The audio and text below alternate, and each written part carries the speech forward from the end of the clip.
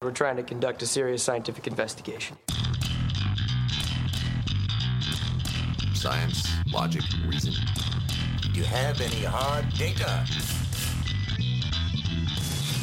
Now, that's what I call science.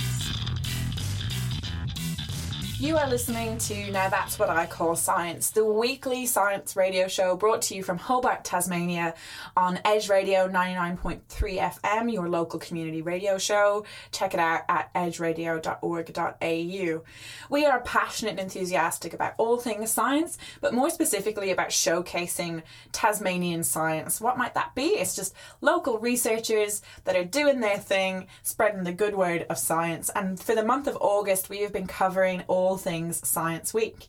In fact, did you know that while Tasmania is only 2% of the Australian population, it took in 25% of the National Science Week funding? Why might that be? Because Tasmanians love science and are keen as to celebrate it as part of Science Week. So we've been covering things like Beaker Street, Festival of Bright Ideas, are really the big hitting programs that bring science across Tasmania, including things like the Young Tassie Scientist. So we thought to ourselves, what's the best way to really round off these feature episodes?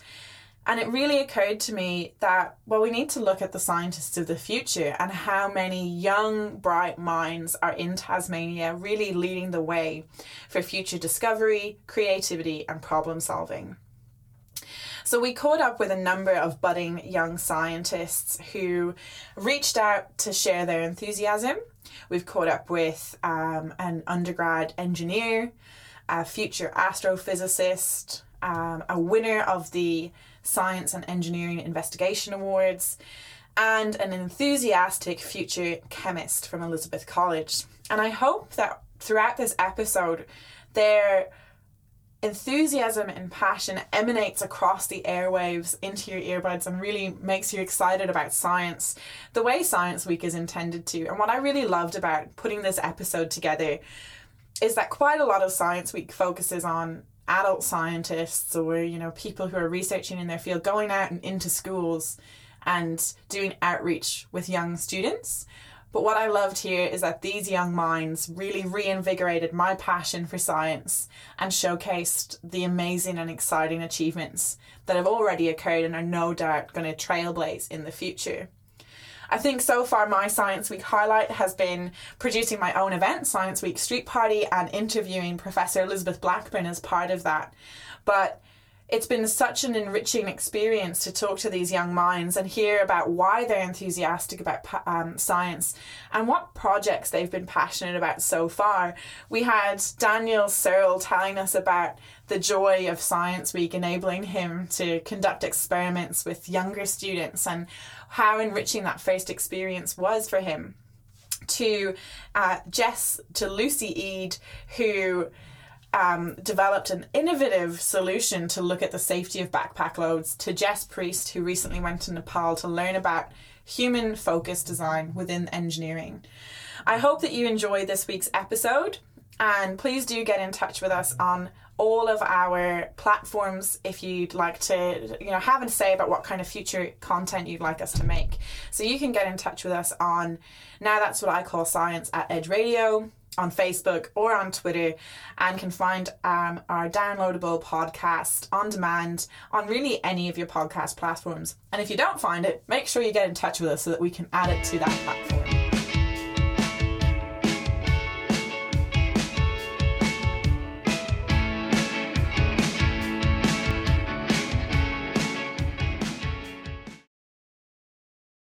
You are listening to Now That's What I Call Science, and this week we are unpacking the scientists of the future, or, shining stars in STEM, science, technology, engineering and maths. And this is the last episode of our Science Week specials, and we really wanted to try and represent really some of the future leaders in STEM and what makes them passionate at such a young age about pursuing these types of careers.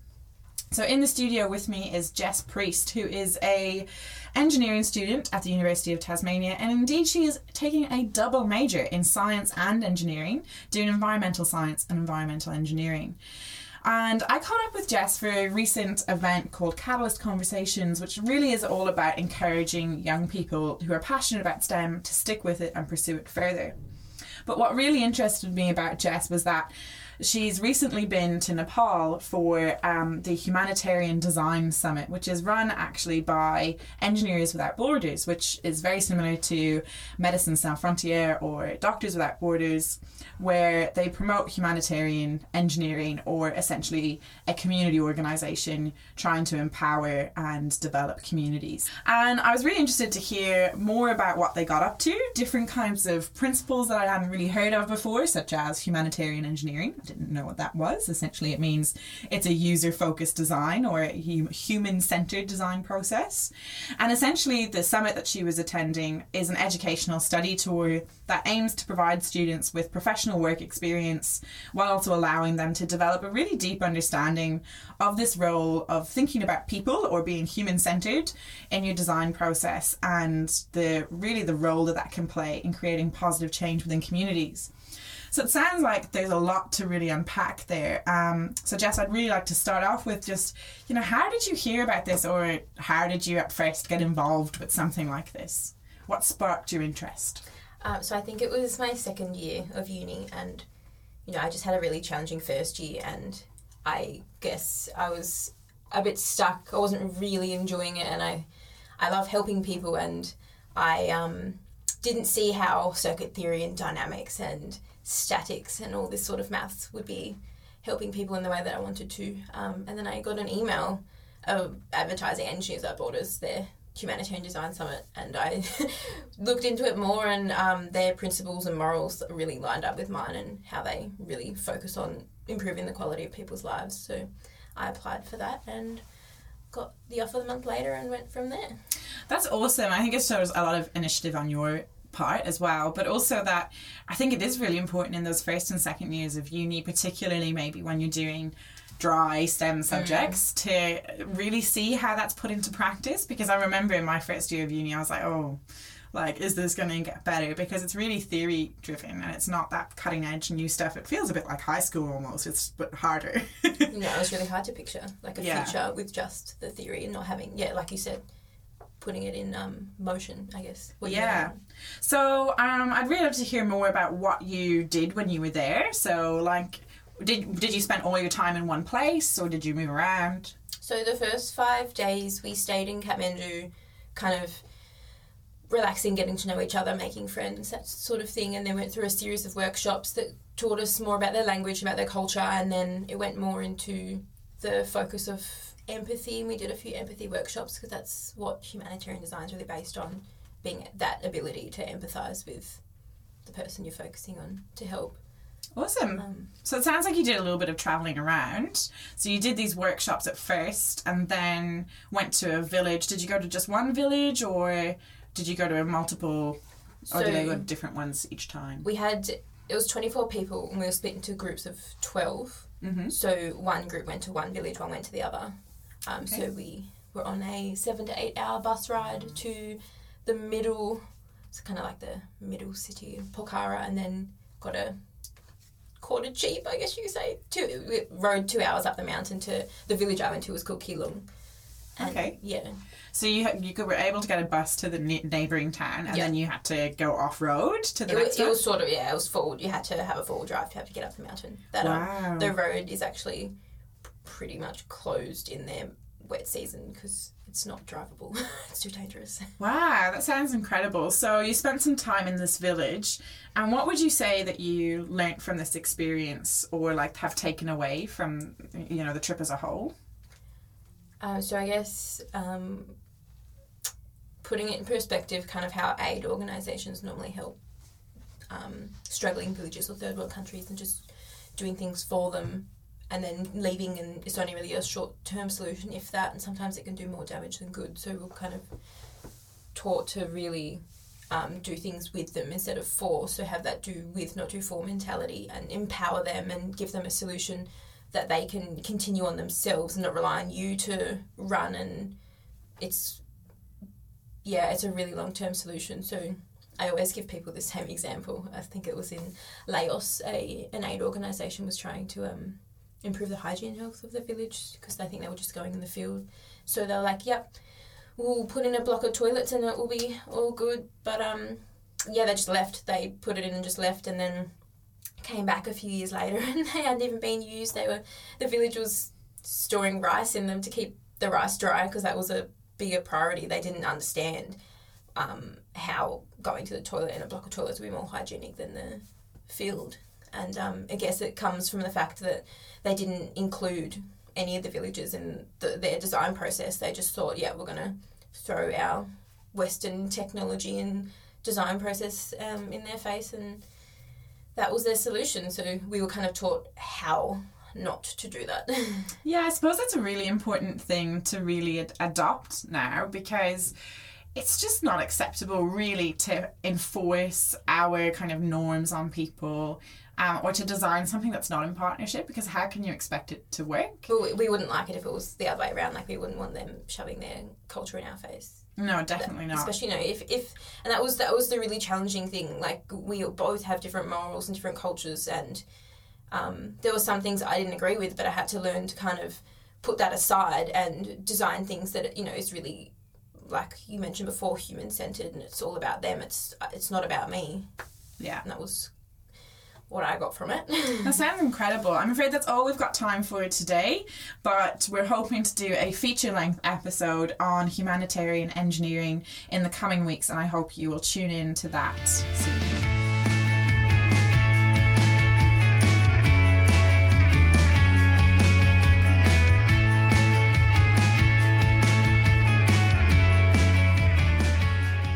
You are listening to Now That's What I Call Science, and we've been catching up with local science enthusiasts as part of our Science Week coverage.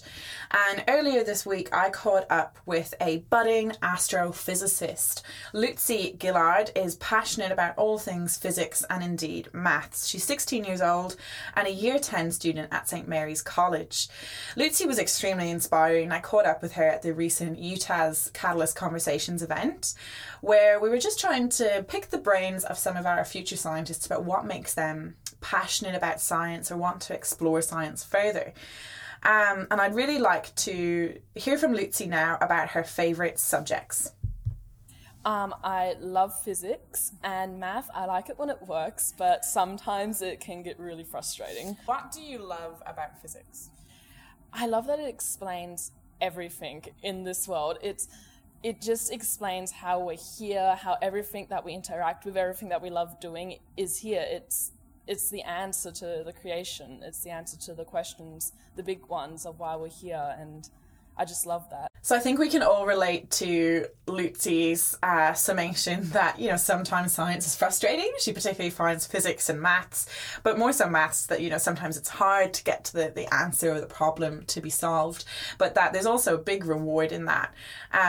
And I really liked that Lucy's resilience and perseverance with that, but also how she came to really be inspired and passionate about these subjects. And indeed, she told me about when she realised this passion for STEM and science and knew she wanted to pursue it further. Yeah, I'd always been interested in science. I've always been, doing things, reading books, but Year 8, I remember my teacher was explaining the atom, and I know that's more chemistry side, but and he was explaining how it made up everything. I think I just realised then, at that moment, that everything around me is made up of these atoms. And next thing I know, I'm going home, I'm searching up websites, I'm reading, and my teacher was really good because the next day I came in to class with this notebook full of physics stuff, and I was just asking him questions, and he actually went through it and marked it for me, and it never really stopped. I loved hearing about how Lucy really discovered in Year 8, I think many scientists have that epiphany moment where all of a sudden the cogs in their brain start turning a little bit quicker and more questions are being generated at a pace that they can't keep up with, and it's just ignites that hunger to explore and find answers. And it was just really joyful to hear that come from Lucy, that she herself had that experience recently. But I was amazed that somebody at 16 years of age could instantly already know that they wanted to pursue astrophysics. So let's hear from Lucy about why she wants to pursue astrophysics.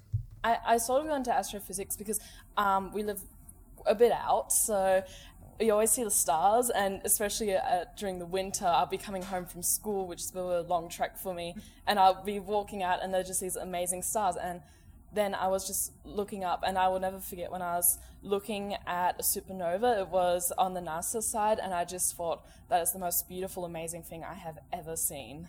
Being enthusiastic about the world around us, and indeed, as Lucy described, walking home and seeing the stars around her in the clear sky, it's probably one of the things that defines scientists. And I indeed enjoyed talking to Lucy with passion about Katie Bauman, who wrote the code for the imaging the recent black hole, the discovery this year, first time a black hole was imaged.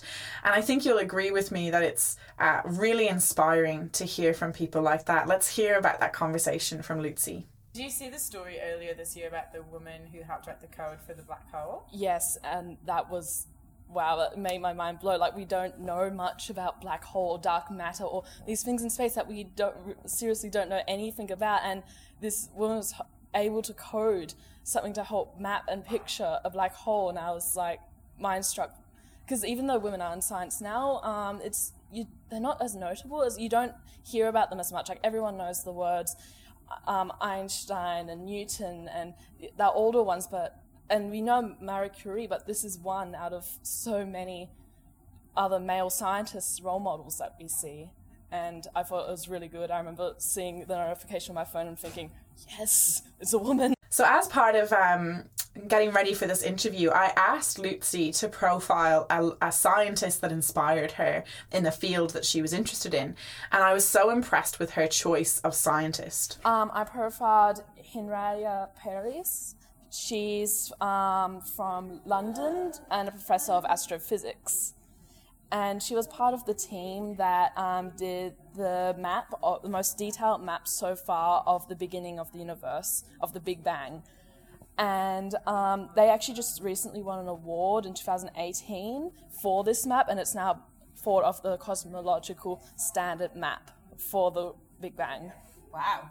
Yeah. I didn't even know this existed, this map. That's incredible. Yeah, and it's really incredible, and the whole team won this award. It was a team of 22, and she was the lead astrophysicist, as far as I'm aware. And yeah, it was really great. I remember looking her up, and yeah, it was really interesting. And even though they won the award, I didn't actually really hear about it until I was doing a bit of Google searching. What I loved most was that Lucy did something that is close to my heart, and she picked somebody that was perhaps an unsung hero of science, and that is at this show what we try and do. And I hope that all of our listeners are equally as inspired by this young, budding, enthusiastic and passionate scientist. And I hope that you could really hear and feel the love that she exudes for this area of scientific endeavour.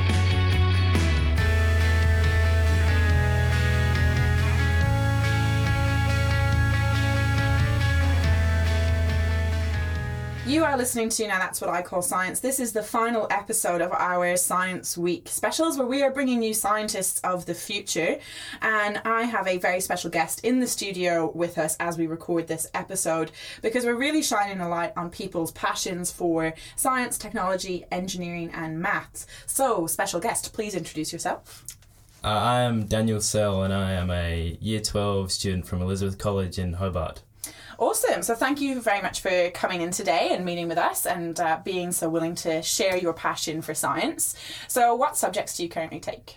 And thank you for allowing me to come in, by the way. And at Elizabeth College now I'm doing physics, chemistry, economics and English. That is a good range of things. I think you have chosen very wisely. So what's your favourite subject? Chemistry, but like you said, I wanted to keep all my options open, but I was primarily focused on science, and I think chemistry is where my heart lies, so to speak. That's so interesting, because I took English as well right through, and I actually did a year of it at university, and I think it's really helpful in sciences to know how to communicate effectively, and then economics is blowing up in the sciences as well, so you have chosen very wisely. Why do you love chemistry? I think I love chemistry more than any of my other subjects, just because everything around us is made up of chemicals, and I like to understand why that is and why something behaves in a certain way. And I always like the idea of throwing different things in a test tube and watching what happened, really. That's really cool. I think chemistry is a really curiosity-driven science because it's that kind of thing of you can see how two things behave and then you go, oh, well, how would these two other things behave? Would they be similar or would they be different? And we actually have a chemist who's a resident host on our show, and she did the chemistry of native plants, and she's always telling us that she loves figuring out the chemical structures and how that helps her understand those types of plants and their history. I also love the fact that, you know, essentially all of us are the makeup of carbons that have always been around forever, and I think that science is very beautiful in that way. So glad to hear you're a chemistry enthusiast. So it's Science Week. Have you been to any Science Week things or doing any Science Week fun? I recently went to the Catalyst Conversations here at UTAS, just talking to some of the professors at UTAS, and at my school at Elizabeth College, we're pretty heavily invested in Science Week. So two of my teachers, Jason Horror and Deborah Beswick, organised some grade 1 and 2 students and grade 5 to 6 students to come into our classes and run some pretty cool experiments and teach them about science. That's really cool. So they're pretty young, grade 1 and 2, and then 5 and 6. And so were the teachers running the experiments and you were helping out, or were you actively running the experiments with these younger children? We would be running the experiments. The teachers Jason and Deborah would basically just kind of tell us what to do, and then we would just run the experiments with the kids. Awesome. So how was that experience for you? I've never really taught anyone before, so it was a pretty cool experience to be able to teach someone about science and talk to someone much younger than me why they like science, because I've never really asked myself why I like science. I've just done it because I think it's cool. Yeah, I think it's cool, and watched a lot of superhero movies and sci-fi movies, and I always found it cool and That's Tony interesting. Stark. That sounds awesome. So what kind of stuff did you do? Did you do physics and chemistry? Yeah, in both my physics and chemistry classes, we did experiments, and in my physics class, we did an experiment where the kids would drop an egg off the ceiling, and they would have to estimate how much elastic they needed to get the egg to reach the floor but not hit the floor, and the closest to the floor won. I'd imagine they loved that, because if they didn't succeed, it was quite messy. Yeah, no, there was a lot of smashed eggs everywhere. And what kind of elastic did you use? Was it like elastic bands or like longer? I'm trying to imagine how would something be so long that it could go from the roof to the floor. Yeah, we just used very long rubber bands, really, and then tied a little string to the end attached to an egg and drop it off the ceiling. That sounds really fun. Yeah. So one group succeeded, or how did you measure who was the winner or who did well? We measured by basically if you didn't crack the egg, and then observations, and only one group succeeded, but I think they only succeeded because they wrapped their egg with a lot of sticky tape and a lot of other things, so it hit the floor but it didn't crack because it was so they took extra measures. Yeah. Cunning. That's pretty ingenious. And what kind of things did you do in chemistry with the school kids? In chemistry we had grade 1 and 2s, like I said, so we made slime, and then we made elephant toothpaste. What is elephant toothpaste? It's the decomposition of hydrogen peroxide when that makes a really long foamy substance, and it's pretty cool to watch. Yeah, wow. And slime, kids love slime. So yeah, well, exactly. And then we made the slime, and they could take it home. And we also made Whiz Fizz, kind of by sugar, then some salts. Wow, that sounds like perfect for young children. And also then you can make stuff that you would usually buy at home and be like, wow, science. It's literally magical. Yeah, exactly. Yeah, so it was pretty fun for the kids, and they could bring what they made home. That's awesome. So do you think you'll pursue science to university? Yes, I do think I will. Yeah? It's funny because I never really liked science in high school. A few years ago, I never liked science, but then I had a pretty enthusiastic teacher about science, and he told me that I wanted to help people, and he taught me that science, you can help people in many different ways. Even if you're just from Tasmania, you can help people across the world doing science. That is absolutely right, and that's what we're extremely passionate about here at this show, is how so many researchers or scientists in Tasmania are making a big impact to people's lives all across the world. And I think it's wonderful that that's your main aim. And sadly, listeners, that's all we've got time for today with Daniel. But Daniel, it's been so inspiring to talk to you. Thank you so much for coming in. And I hope our listeners enjoyed that and that we can get you back in another time. Oh, thank you. I'd love to come back in and have another chat.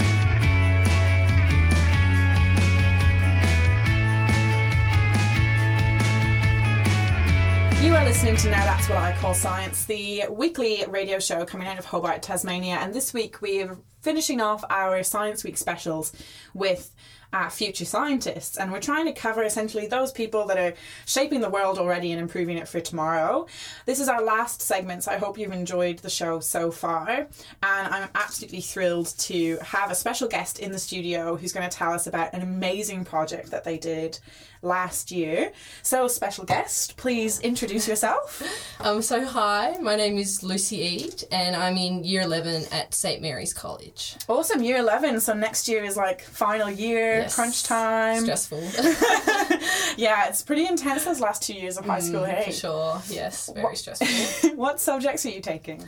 So this year I'm doing physical sciences, which I really enjoy, maths methods 4, art production and English 3, so a range of subjects. That is a range, wow. So what do you cover in physical sciences? So physical sciences, it's a combination of both physics and chemistry, so the year sort of split up into 2 and we do a range of 10 different units of all the sort of the basics of chemistry and physics, and then there's sort of the intros, and if you like them you go on to do them in year 12. Oh, okay, so in year 12 then you'll have to re-pick subjects again. Yeah. Okay, and you'll pick 4 again? Yes. Yeah, okay. How's art production? That's a bit left of field in the mix there. Yeah, no, I really like art production. It's sort of a break from all my really intense subjects, but no, it's fun to get in the studio and just So is that paint. literally like, so that's making art pieces. Yeah. I was imagining like set design. No, not quite. Yeah, no, that's literal painting. Yeah, so, very fun. wow. That's amazing. And I imagine that's really nice to kind of just have something else that's a little bit different. Yeah, no, for Yeah. sure. It's a great break and a great stress relief. Yeah, and creativity is absolutely essential in science. That's what a lot of the great scientists have done. And I think you obviously have heaps of it. So last year you took part in the Science and Engineering Investigation Awards and another awards competition.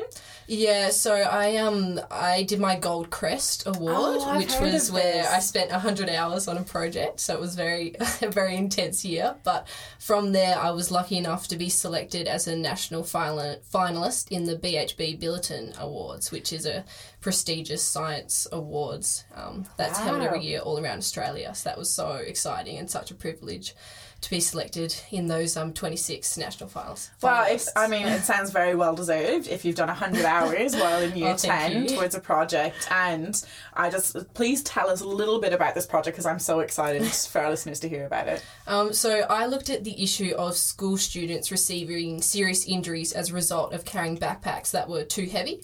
So I looked at the students and my friends around school and thought how big this issue is. And from there, I actually did a survey within my school and found out that 87% of the students I surveyed carried a backpack that was over the safe recommended limit. So I knew it was such a big issue in our school. So my idea was to develop a system that would detect when the student's backpack was over this limit and then inform them so that they wouldn't be injuring themselves whilst walking to and from school. Wow. So what's the safe limit? Do you know? So it's according to your body weight. So it's 10% of your body weight. And I took that from a range of different studies from all around the world that prove that if you carry a backpack that is over 10% of your body weight, it can lead to serious long-term injuries. So you had to do a literature search as part of this as well then to get some of this evidence base to pick the 10% threshold.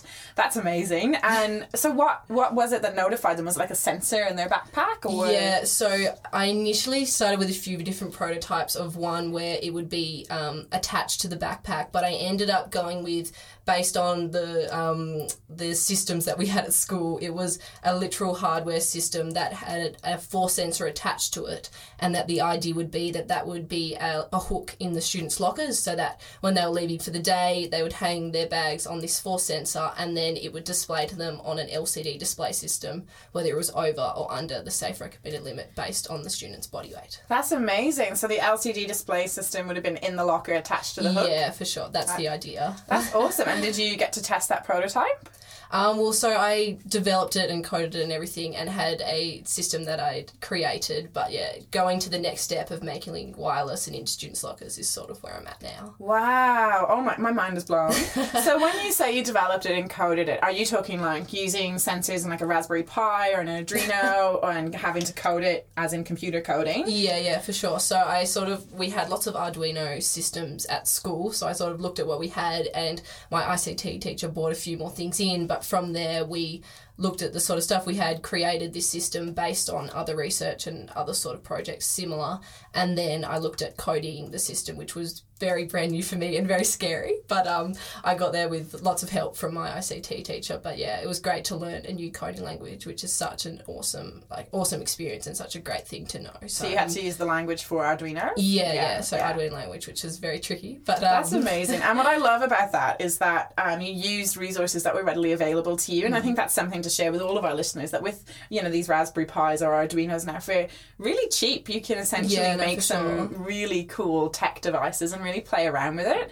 I love how your ingenuity to just kind of see a problem and think about and workshop lots of different solutions, because my mind instantly went, you'd need to have something that would maybe tell their smartphone when it's on their back, but that makes perfect sense, that you'd fill your bag up when you're about to go from your locker, do a quick safety check. Well, yeah, that was some of the options. I sort of had a few different things where I was putting them into the straps on their backpack or the bottoms of the backpacks, but there were so many different things that could affect that, or that wasn't a great idea. So yeah, I ended up resulting in having it in the students' lockers, which then, as the idea would be that the school would purchase the whole system, place it in the lockers, and then it wouldn't be something that students would have to purchase, and then money wouldn't be an issue. So Lucy, that is such a good plan, because you've even thought through how it could be resourced long term. I can't wait to hear more about this when you've done the second phase of your testing, but unfortunately that's all we've got time for right now. Thank you so much for coming in today. That was, I'm so excited just hearing about your project. And I hope that all of our listeners, this is our last segment covering scientists of the future. I hope we've shown you some of the bright young minds that are really up and coming on the Tasmanian science scene. And I'm certainly much more hopeful of the solutions that are being developed right here on our doorstep by some of the brightest people, I think, in Tasmania. Thank you very much. As usual, you can get in touch with us on all of our social platforms by searching Now Science Radio, and this show is sponsored and supported by Edge Radio 99.3 FM.